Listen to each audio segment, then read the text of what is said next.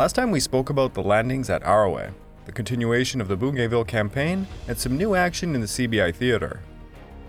Despite a rubber boat disaster, the operation against Arawe went off successfully, seeing another Allied landing taking the Japanese by complete surprise.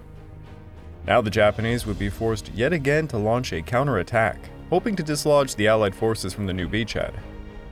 Over on Bougainville, the Marines performed some assaults against hills like Hellesopopin Ridge, to expand the perimeter just enough so the Army boys would have an easier time taking over. Over in the CBI theater, the Onion Man Wingate was given the task of expanding his Chindits, and the Americans wanted their very own Chindit force as well. Stilwell decided the time was ripe to unleash a minor offensive in Burma, and soon saw what looked like a weakened Japanese perimeter was in fact quite strong. This episode is The Drive Upon Sio.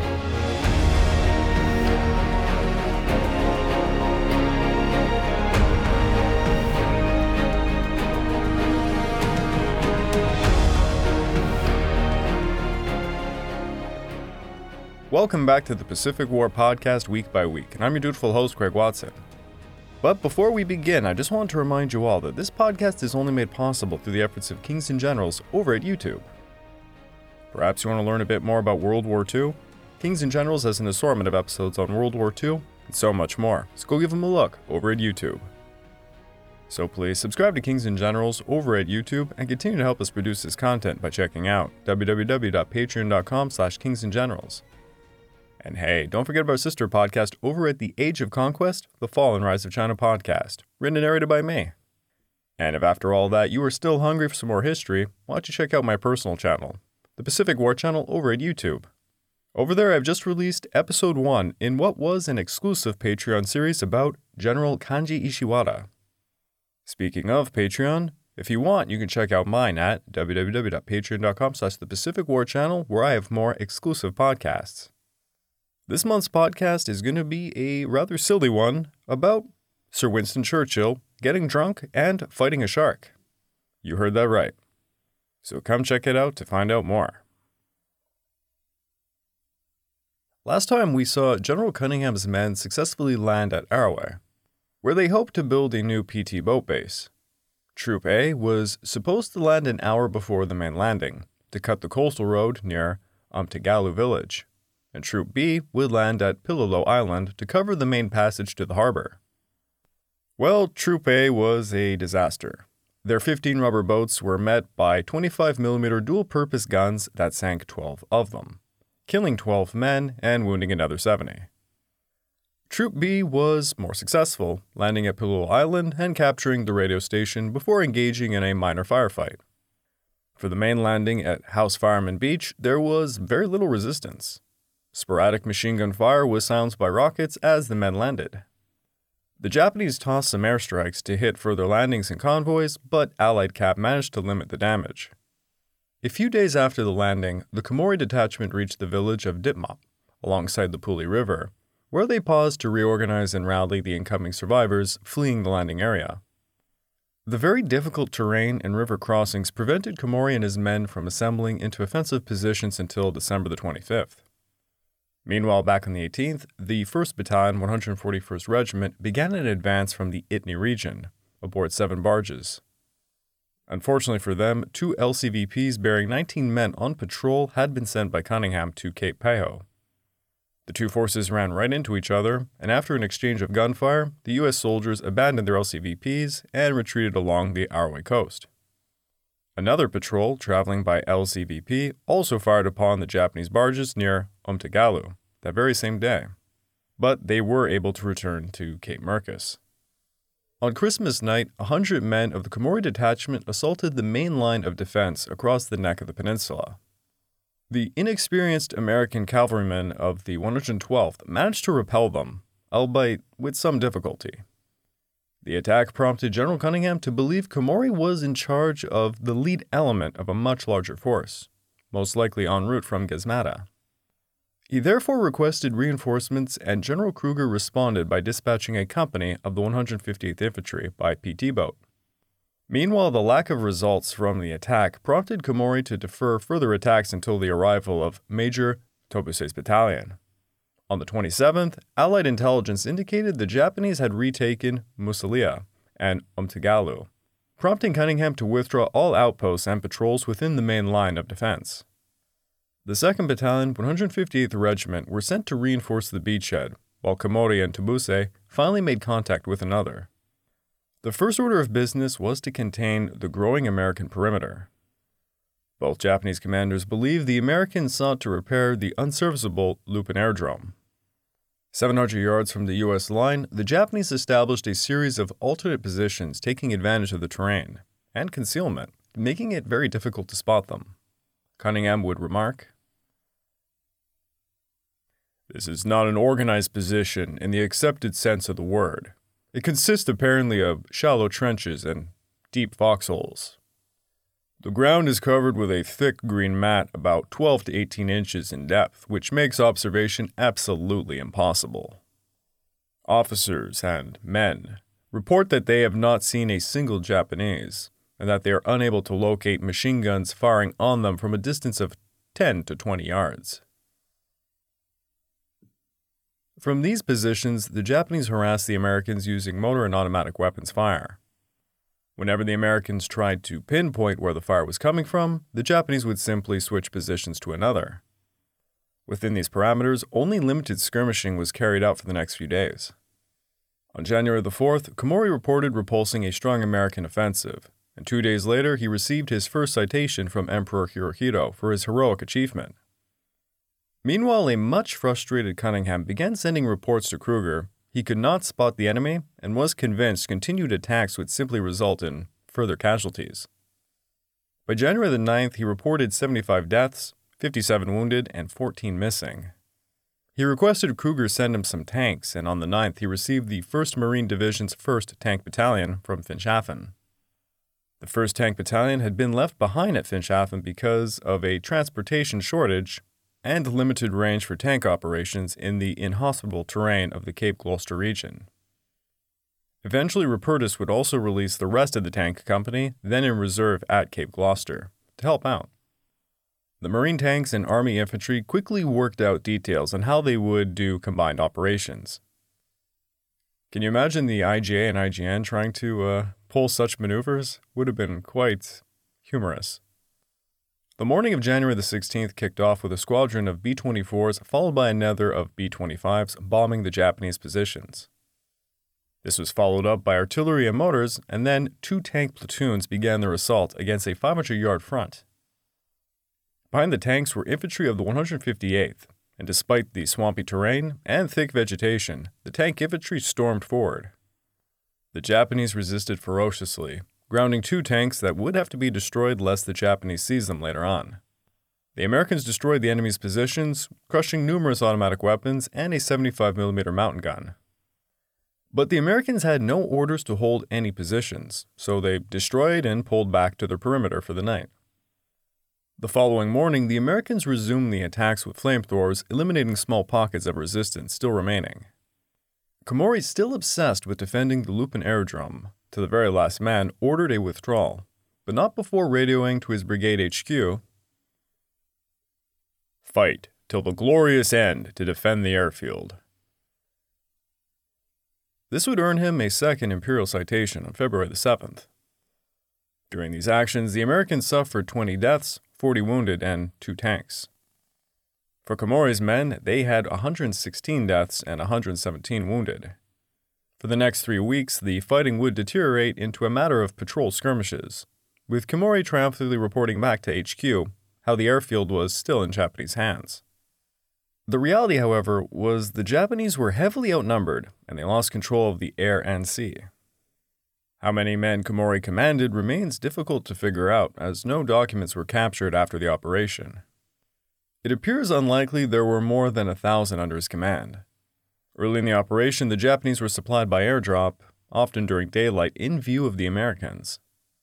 Yet as the Americans tightened their grip over the sea and air even more, Komori became increasingly dependent on the trickle of supplies coming over the tortuous trail from Iboki. Carrying and distributing these supplies imposed still more of a drain on his manpower, and he would have to withdraw his headquarters to Dipmop, leaving direct defense of the airfield to Major Tubase. Yet that is going to be all for Arawa today, because we need to travel back over to New Guinea. Wario had fallen, and now the Australians were advancing upon Fortification Point as General Katagiri's 20th Division were retreating towards the northern coast. The 20th Division would arrive to Zagahame and Oraku on the 22nd and 25th respectively. With these movements occurring, the Australians now felt the time was ripe to launch an offensive against Sio. On December the 20th, General Wooten ordered the 20th Brigade to advance through the 4th Brigade's position, and then begin a rapid pursuit towards Sio. The next day, Brigadier Windair and his men advanced towards Wendokai, while Wooten was reorganizing his forces to allow the coastal advance to continue. Meanwhile, the 24th Brigade took over the Gusaka Wario Saddleberg area. The 4th Brigade took over the Fortification Point Masawang River area. The 26th Brigade advanced down the coast and would be ferried to the mouth of the Masawang River to support Windair's advance. The Australians enjoyed the advantage of aerial support in the form of Bostons, Mitchells, Marauders, Airacobras, and Thunderbolts, who would continuously hamper the Japanese with bombs and strafing runs. Alongside this, Allied PT boats harassed the Japanese barge fleet between the 9th and 13th, and they would sink 26 barges along the coast, mostly south of Sio. Despite the air and sea support, the overland advances were particularly rough on the men. From Fortification Point to the Kapugara Gorge, the coastal track ran along a flat kunai ledge some 100 yards wide. Between the sea on each side was sharp coral terraces. They had little cover along such a line of advance. There was also few natives inhabiting the area. The men of the 20th Brigade were not in a great condition when they began their pursuit. They were stricken with malaria, and Colonel Simpson anticipated the enemy might hit their left flank, so he dispatched 2 companies to travel parallel with the main coastal advance. And those guys, they had some really rough terrain to travel. There was very little water to be had along the coast, and the long kunai fields increased the heat exponentially. The men occupied Hubika on the 22nd without any opposition. The Allied engineers would find the gorge beyond Hubika would prevent any progress by the tanks, so the troops would have to proceed without their support. By nightfall, the 2 and 13th Battalion would advance another 3,000 yards facing no opposition. They got around 1,500 yards past Wendokai, when suddenly motor and artillery rained down upon them. This was Captain Yoshikawa's 1st Battalion, 80th Regiment, who unleashed a bombardment for 2 hours upon the advancing Australians. Though it appeared like there was a major fight on their hands, it was only rearguard actions. Yoshikawa and his men were retreating towards Ago that very night. Christmas would see Windair receive the gift of further artillery reinforcements for his advance. The 62nd Battery and 2 and 12th Field Regiment came over on Boxing Day, and at the same time Colonel Miyake would decide to abandon Ago and continue the retreat towards Kanomi.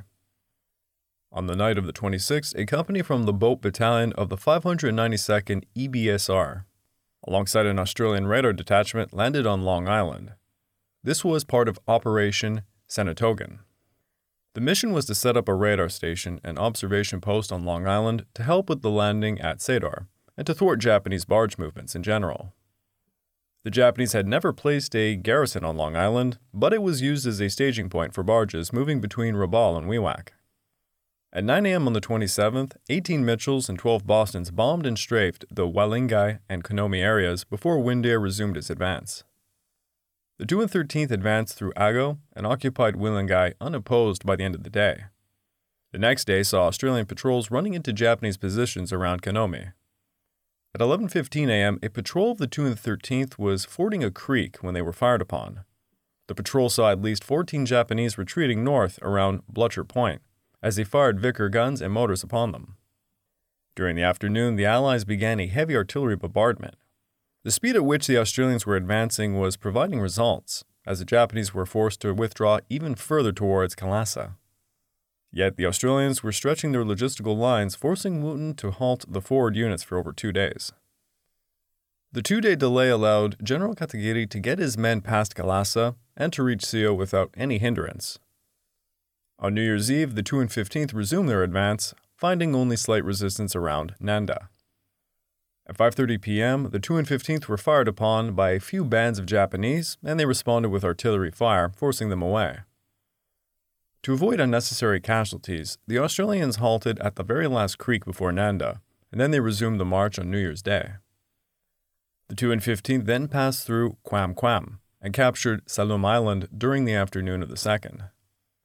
Salum lies around halfway between Fortification Point and Sio, and it afforded the Australians a decent area to build a large supply depot.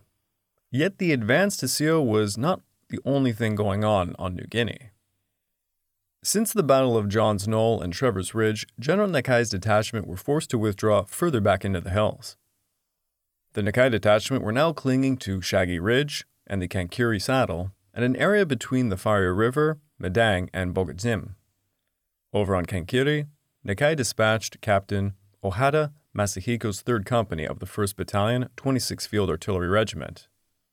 General Nakai told Ohada that the enemy is extremely sensitive to the use of artillery firearms, so that the artillerymen are expected to cooperate closely with the infantrymen until the very end.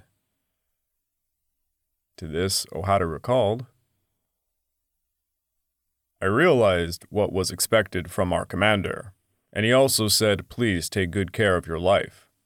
It took more than 20 years to train one artillery officer, but a gun is only material. We can replace the gun, but not the artillerymen." There is a very reasonable explanation for Nakai's order. The IGA Artillery Field Manual indicated their field guns were more valuable than their artillerymen. In Article 10, it states, "The gun is the life of the artillery. Therefore, the artillerymen must live and die with the gun, and share the honor and shame together with the guns. One must continue to fight until the very end." Thus, Nakai at this time was prohibiting suicide, and it seems he was simply trying to save the lives of his artillerymen, lest they die for the sake of their guns. The main Japanese position was at Shaggy Ridge, a 4-mile-long spur dotted by several rocky outcrops where the Japanese troops established numerous strongpoints. From the Pimple, a large rocky peak rising halfway along the crest of Shaggy Ridge, the Japanese found it extremely sturdy to defend. The feature often saw a mist envelop it, adding to its defensive capabilities. As the Japanese clung to their heights, the Australians were busy developing their new main base at Dampu. Airstrips, roads, bridges, culverts, and numerous buildings were being worked on.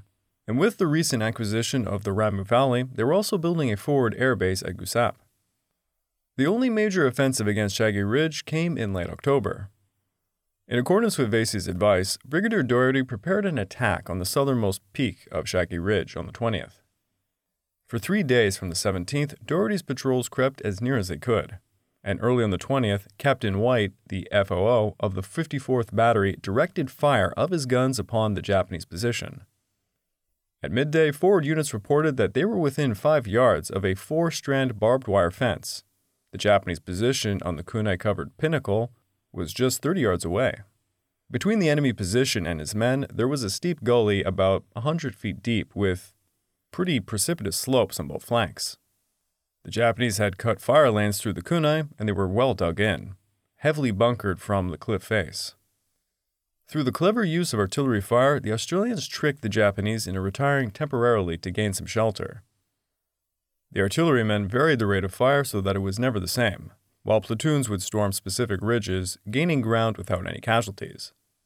To defend his western flank, General Vasey dispatched the 2 and 7th to Kusawai 1, and the 2 and 6th to Kusawai 2. Yet the role of the 7th Division for the time being was really limited to patrol activities.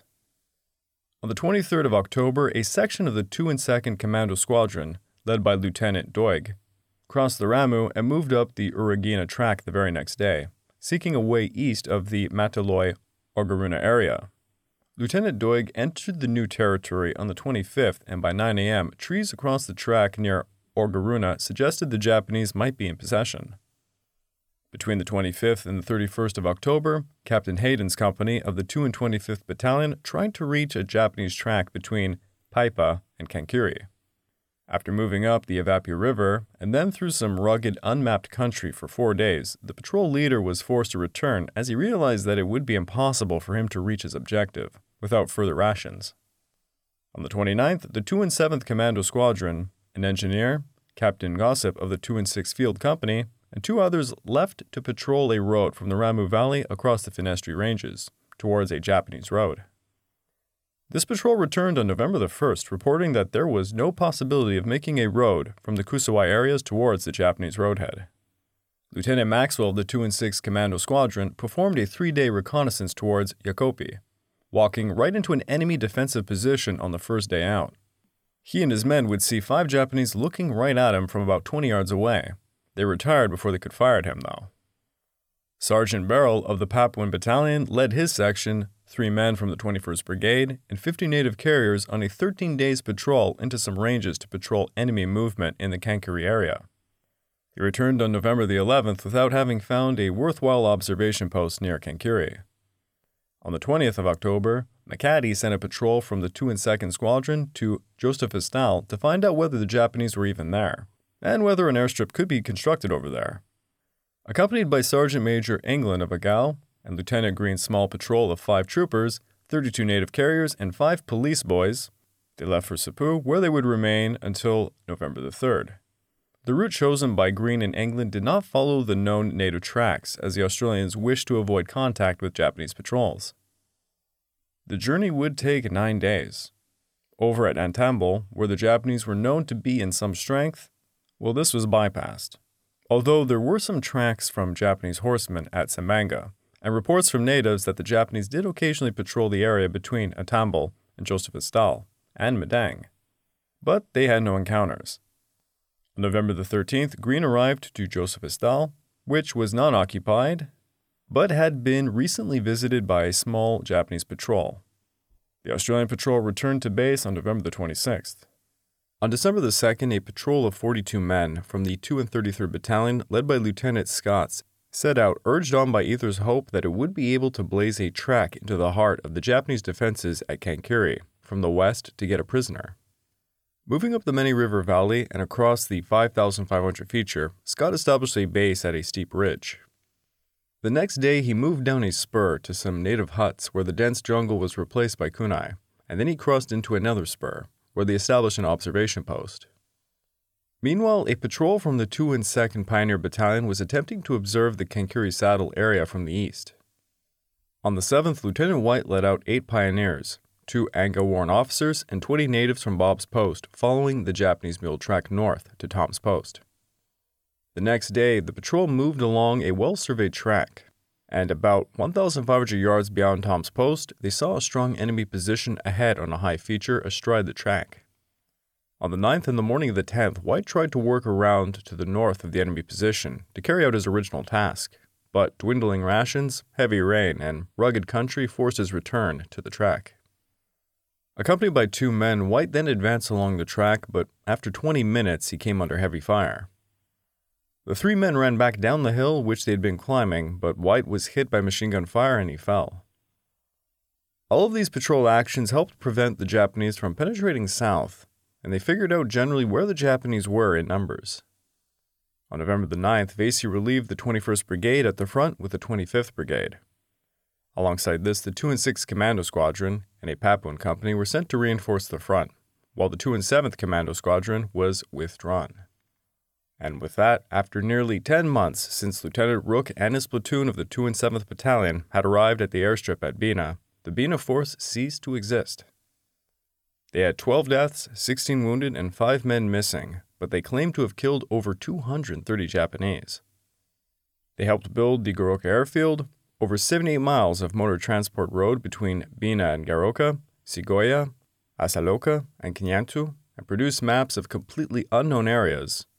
And in his final report, McCaddy would write, "The force fulfilled its task. Every enemy patrol which crossed the Ramu River was driven back with casualties, and very determined enemy attacks were repulsed with heavy casualties. In addition, the enemy lost many men in ambushes on tracks north of the Ramu River. There is no doubt that the enemy regarded this force as a menace to his flank, and little doubt that the size of the force was grossly overestimated." Now, the 2 and 2nd Commando Squadron were to assume the responsibility for the defense of the Bina Goroka area. November would see the start of an intense hide-and-seek artillery duel. The Australian artillery was attempting to neutralize the Japanese 75mm guns. Captain Owata had placed 2 gun emplacements on the outskirts of Shaggy Ridge in a position that protected the ridgeline in the front. The first emplacement was not entirely concealed, and thus quickly became a target. Fortunately for the Japanese, the guns survived as the Australian gunfire only hit their shields. Captain Owata thought he could conceal their muzzle flashes by firing lower. The second gun emplacement was completely covered by a shelter, yet Owata would remark, "However, the footsteps of soldiers who were coming in from behind the position were spotted by the search plane. We were indeed astonished by their way of finding the gun position." By the end of November, General Nakai was preparing to hit Kesawe and counterattack towards Dampu. In early December, patrols from the 2 and 16th were probing Shaggy Ridge. Vasey intended to perform a diversion to attract the Japanese attention away from the other pending operations in New Guinea and New Britain. An idea was floated around to have Brigadier Doherty raid the Kankuri Saddle. But that's it for New Guinea for today, as we have some major events to cover that are unfolding in the CBI Theater. Over in Tokyo, on November the 5th and the 6th, the Greater East Asia Conference was being held. Attendees included Hideki Tojo for Japan, Jiang Qinghui for Manchukuo, Wang Jinghui for the Republic of China based in Nanjing, Ba Ma for Burma, Sabhas Tancho Bose for the Free India Movement, Jose P. Larel for the Philippines, and Wen Watheiakon for Thailand. Notable exclusions would be that of Korea and Taiwan, whom the Japanese had annexed and did not want to give any political autonomy to. There was also Vietnam and Cambodia, who were not invited so as to not offend the Vichy French government, who were still claiming French Indochina was under their rule. There was also Malaya and the Dutch East Indies, but Japan figured they would simply be annexing these regions for their natural resources, which were becoming literally the lifeblood of their empire.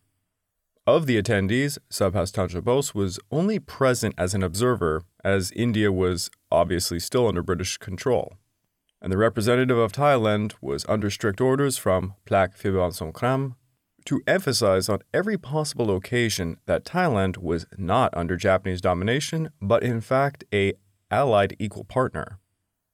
You might be asking, why did Plak Philip Songkhram not attend such a grand event himself? Well, that's actually because he feared if he were to leave Bangkok, he would be ousted.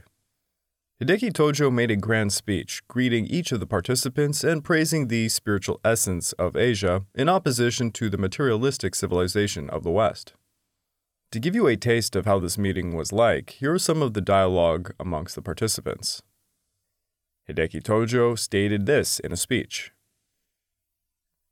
"It is an incontrovertible fact that the nations of the Greater East Asia are bound in every respect by ties of an inseparable relationship."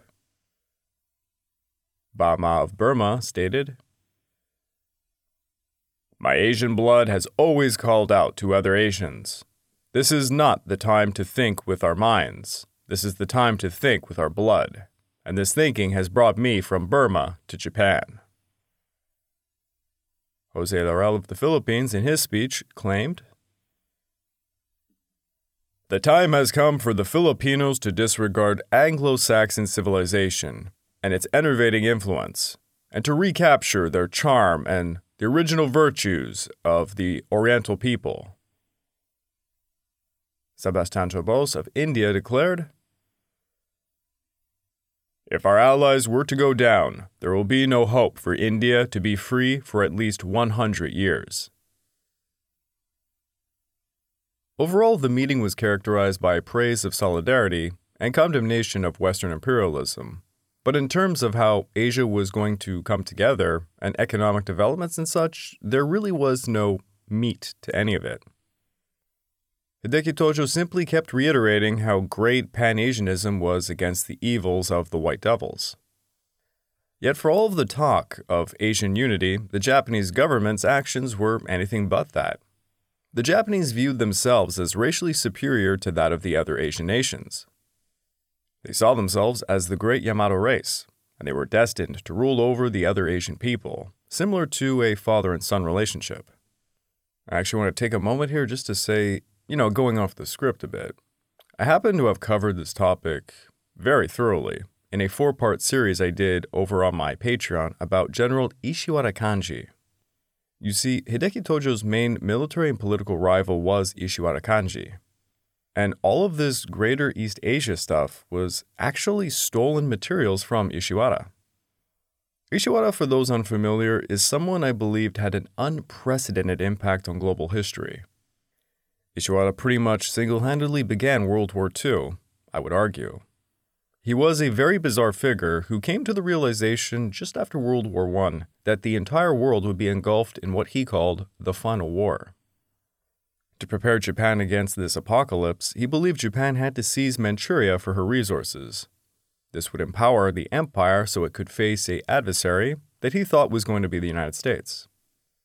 He also believed it was absolutely necessary to ally with China, and that everything needed to be done to create a harmony between the two peoples.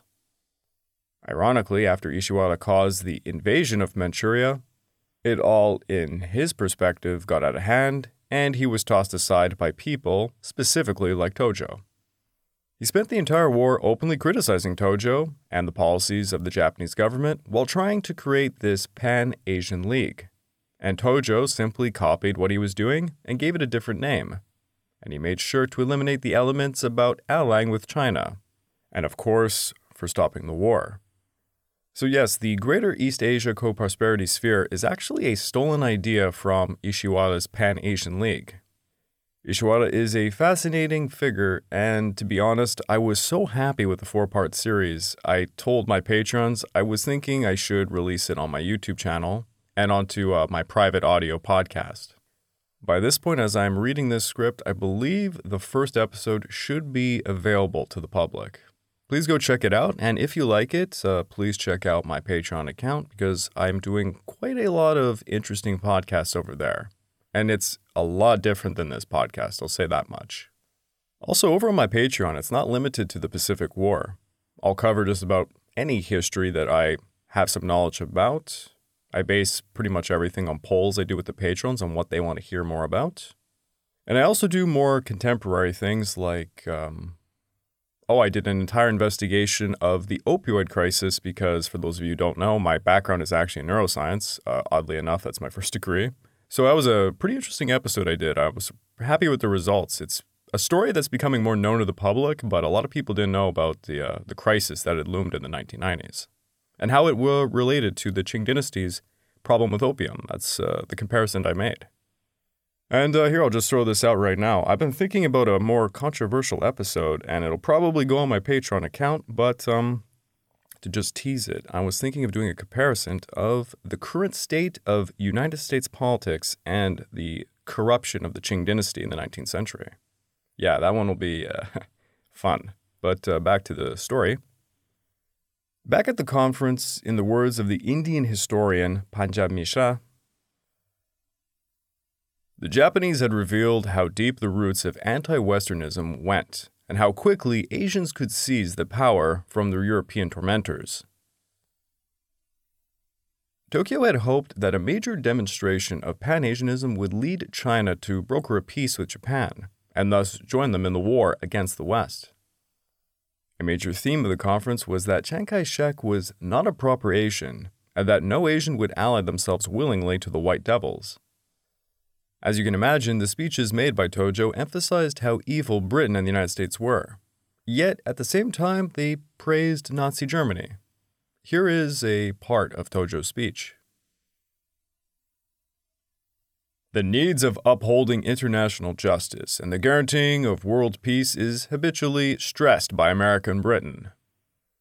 They mean thereby no more and no less than the preservation of a world order of their own, based upon division and conflict in Europe, and upon the perpetuation of their colonial exploitation of Asia. They sought to realize their inordinate ambition in Asia through political aggression and economic exploitation. They brought on conflict among the various peoples.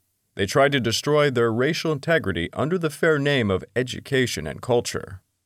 Thus, they have to this day threatened constantly the existence of the nations and people of Asia, disturbed their stability, and suppressed their natural and proper development.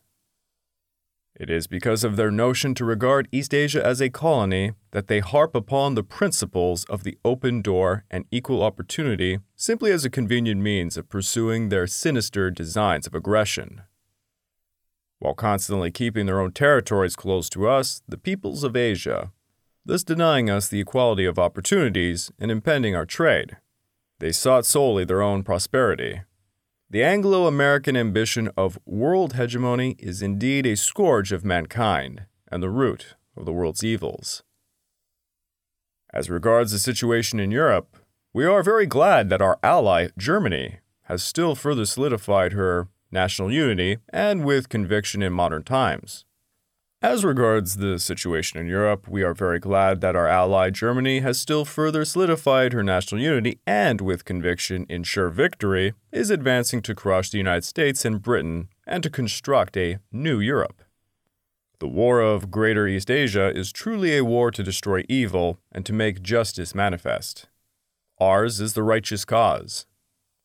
Justice knows no enemy, and we are fully convinced greater of our ultimate victory. Meanwhile, the Allies held the Sexton Conference in Cairo between November the 22nd to the 26th. This conference established China's status as one of the four world powers, kind of a cheeky jab at Japan, and a means to sway Chiang Kai-shek from surrendering. At the conference, plans were made for an offensive in Burma, codenamed Operation Champion, with sub-operations Tarzan and Buccaneer. Lord Mountbatten presented 3 plans of action. First, Operation Tarzan called for 4 Indian divisions of the British 14th Army Group's 15th Army to concentrate their forces in Chittagong and to cross the Mangda-Bithadong line in mid-January. The next year, they would capture the Burmese coast in order to defend Chittagong and occupy Sittwe and the Burmese coast. Then 3 divisions of the 4th Army would assemble at Impal and move east with the objective of destroying Japanese lines of communication and advancing to Arak and various parts of Sidon in northern Burma. In March, the Chindit's long-range infiltration force would be parachuted into Burma behind the Japanese lines while the Chinese Expeditionary Force in India would cross the Hokang Valley and advance eastwards into Myitkyina. The Chindit Special Forces would then support the Chinese forces and occupy Bamo in April, while the Yunnan Army would begin operations on March the 15th and advance to Lashio in April to join the British forces at Lashio and Bamo. In the Bay of Bengal, a massive amphibious offensive would also be launched, with 3,000 British and American long-range infiltration troops participating. Operation Musket would see the capture of Cape Sumatra, and Operation Buccaneer was to be an amphibious operation to seize the Andaman Islands, in order to cut off the Japanese supply lines. Chiang Kai-shek expressed support for Tarzan, but once again insisted it needed to be coupled with a massive naval operation in the Bay of Bengal. Though the British were reluctant to do this, United States pressure eventually convinced them to land on the Andaman Islands. The chiefs of staff then agreed to drive Japan out of Burma and to reopen land links with China, with Joseph Stilwell conducting the ground attack in the north and Mountbatten commanding the amphibious landings in the south. The American delegation told Chiang Kai-shek that for the following 6 months, only 8,900 tons of supplies could be flown to China via the hump, even though Chiang Kai-shek continuously appealed for 10,000 tons. In the end, President Roosevelt promised to increase the airlift supply to China to 12,000 tons. He also promised B-29 Superfortress bombers would bomb Japan from Chinese bases very soon. By the way, that actually reminds me, if you're interested in the beginnings of the bombing campaigns against the Japanese home islands, please check out a podcast I did with Dave from the Cold War channel over on my YouTube channel. I think it would be surprising to a lot of you that the B-29s were operating first in India and China against the home islands before they would ever arrive to some Pacific islands to perform the bombing campaigns. And there was a tremendous learning curve in how to go about bombing Japan. Many of the resolutions and promises would not actually be implemented. Politically, many arrangements were made for the post-war international situation as well. Roosevelt and Churchill supported the territorial claims of the Republic of China, such as returning Taiwan and Manchuria to the Republic of China and deciding to allow Korea to become independent in due course. The Cairo Declaration, however, made no specific mention of the future of the Ryukyu Islands. China, of course, wanted them, but the United States believed the Ryukyu Islands could be left to Japan after the war, if they were completely demilitarized. It was also agreed between China and the United States that Lushun would be used as a public military port for the Americans after the war, and that Dalian would become a free port. As somebody who has thoroughly covered the First Sino-Japanese War, the Triple Intervention, the Russo-Japanese War, World War II in general, it is incredible how important Lushun, or as those in English would know it, Port Arthur, was to world history. Chiang Kai-shek, on the possibility of the abolition of the Japanese imperial system, along with its emperor Hirohito, did not favor this. Chiang Kai-shek mentioned that the cause of the war was because of Japanese warlords, and that the issue of the emperor should be left to the Japanese people to decide upon. This is because Chiang Kai-shek had received some education in Japan, and he understood the concept of the Kokutai, and he knew what would happen if they actually killed the emperor.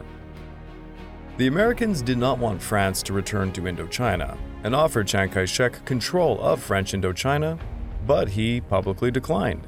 As Chiang Kai-shek strongly advocated for the independence of Korea, he also wanted to assist in the independence of Vietnam. FDR firmly supported Chiang Kai-shek's efforts to end imperialism in East Asia. To end the conference off on December the 1st, the Allies issued the Cairo Declaration, demanding Japan's unconditional surrender and the return of all occupied lands. I would like to take this time to remind all of you that this podcast is only made possible through the efforts of Kings and Generals over at YouTube. Please go subscribe to Kings and Generals over at YouTube and continue to help us produce this content by checking out www.patreon.com/kingsandgenerals. And hey, don't forget about our sister podcast over at the Age of Conquest, The Fall and Rise of China podcast, written and narrated by me. And if after all that you are still hungry for some more history, why don't you check out my personal channel, the Pacific War channel over at YouTube. I just released the first episode of a 4-part series on General Kanji Ishiwara. It used to be exclusive to my Patreon, which you can find at www.patreon.com/thepacificwarchannel, where I have more exclusive podcasts. This month's exclusive podcast is going to be some wacky tales about Sir Winston Churchill, one involving him fighting a shark, believe it or not. Check it out, they mean a lot to me. And so the drive to Seo was raging on. The Japanese were not being given a moment to breathe as they continued their withdrawal further north. Back over in Japan, Hideki Tojo was trying to win over the Chinese, but the Allies were making sure to keep Chiang Kai-shek firmly in the fold, in a 4-dimensional game of global chess.